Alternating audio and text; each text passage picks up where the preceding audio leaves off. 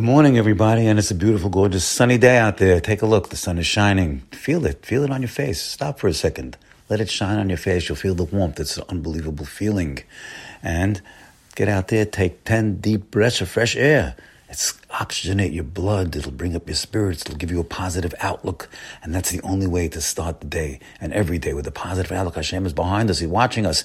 He's caring for us. He's giving us all the wind behind our back. And right now, we are reliving the Kiryat Yamsuf, the splitting of the sea. Unbelievable. And the wind was right behind our back, my friends. The wind, Hashem brought wind for a very hard wind to split the sea. Of course, no wind can split a sea. That was only a subterfuge. That was only a way to hide the miracle. But let's try to get into the miracle and feel it. We are just leaving Mitzrayim finally after so many years of servitude and torture. So we're leaving Mitzrayim. 3 million people, my friends. Think about it.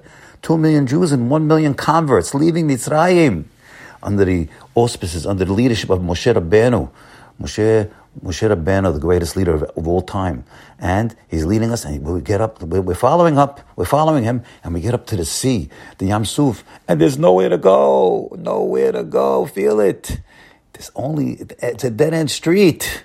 And now we turn, and we see there's chariots chasing us, 600 of the strongest chariots of the Mitzrayim, of the Egyptians, chasing us with javelins. They're throwing javelins. Of course, the cloud of glory is protecting us from the javelin. That's another miracle. But they're chasing us, and we don't know where to go. We're panic-stricken.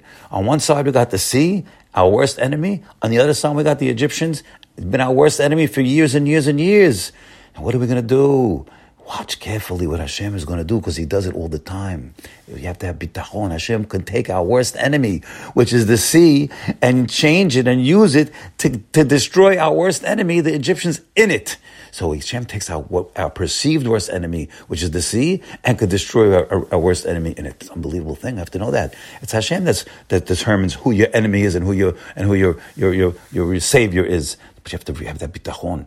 We have to see it right over here and feel it. And this happens. This is a frequent maneuver of Hashem that Rav Miller writes in his book, that from what seemed to be the peril, there should come forth the salvation. Listen carefully. Thus, the dreaded vice regent of Egypt. Remember what happened with Yosef? He was the dreaded vice regent. They were scared of him. He had threatened the brothers all the time, put them in jail, threatened them. He turned out to be no other than Joseph himself, who became the rescuer. He was the enemy. He became the salvation. He saved the family from perishing by famine. Wow, unbelievable. Similarly, from the house of the dreaded Paro, there came forth the daughter of Paro, Batya, and she rescued Moshe Rabbeinu. She came forth from where? From the house of Paro that was killing Jews, and she rescued Moshe, whose stick would cause the waters of the sea to destroy all the hosts of Paro. The house of Paro, another example is the house of Paro itself, which came forth the decrees against Israel. So many decrees became the place where Moshe Rabbeinu, the Savior, was reared, in the same place, same house.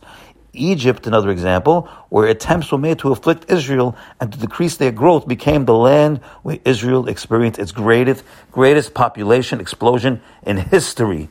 So we get these pictures over here of what sometimes we think is our worst enemy in our lives also. We think somebody's oppressing us of our lives. But it's Hashem that is pulling the strings, my friends. So if we realize that guy, that he could become your best friend. You think he's trying to become your competitor? He become your partner.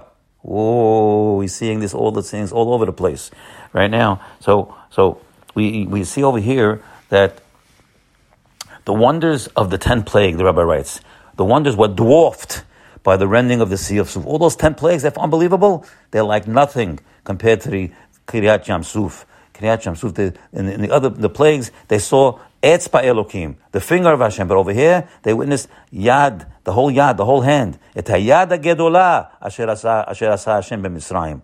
And how great was this miracle? So great that Yechezkel the Navi didn't see the vision of the chariot in heaven as much as the maidservant, even just a low maidservant that came out of Mitzrayim, saw the visions much greater than Yechezkel. When she saw the splitting of the sea, she saw angels in there. She saw all kinds of visions in there, even more than Yechezkel saw. So we see what kind of a level they were lifted into. And They were soared together with Moshe Rabbeinu to the heights of prophecy, and they uttered the exalted song of the sea. Now, this is so important that the Az Yashir, we say it every single day in the prayers, every single day, my friends.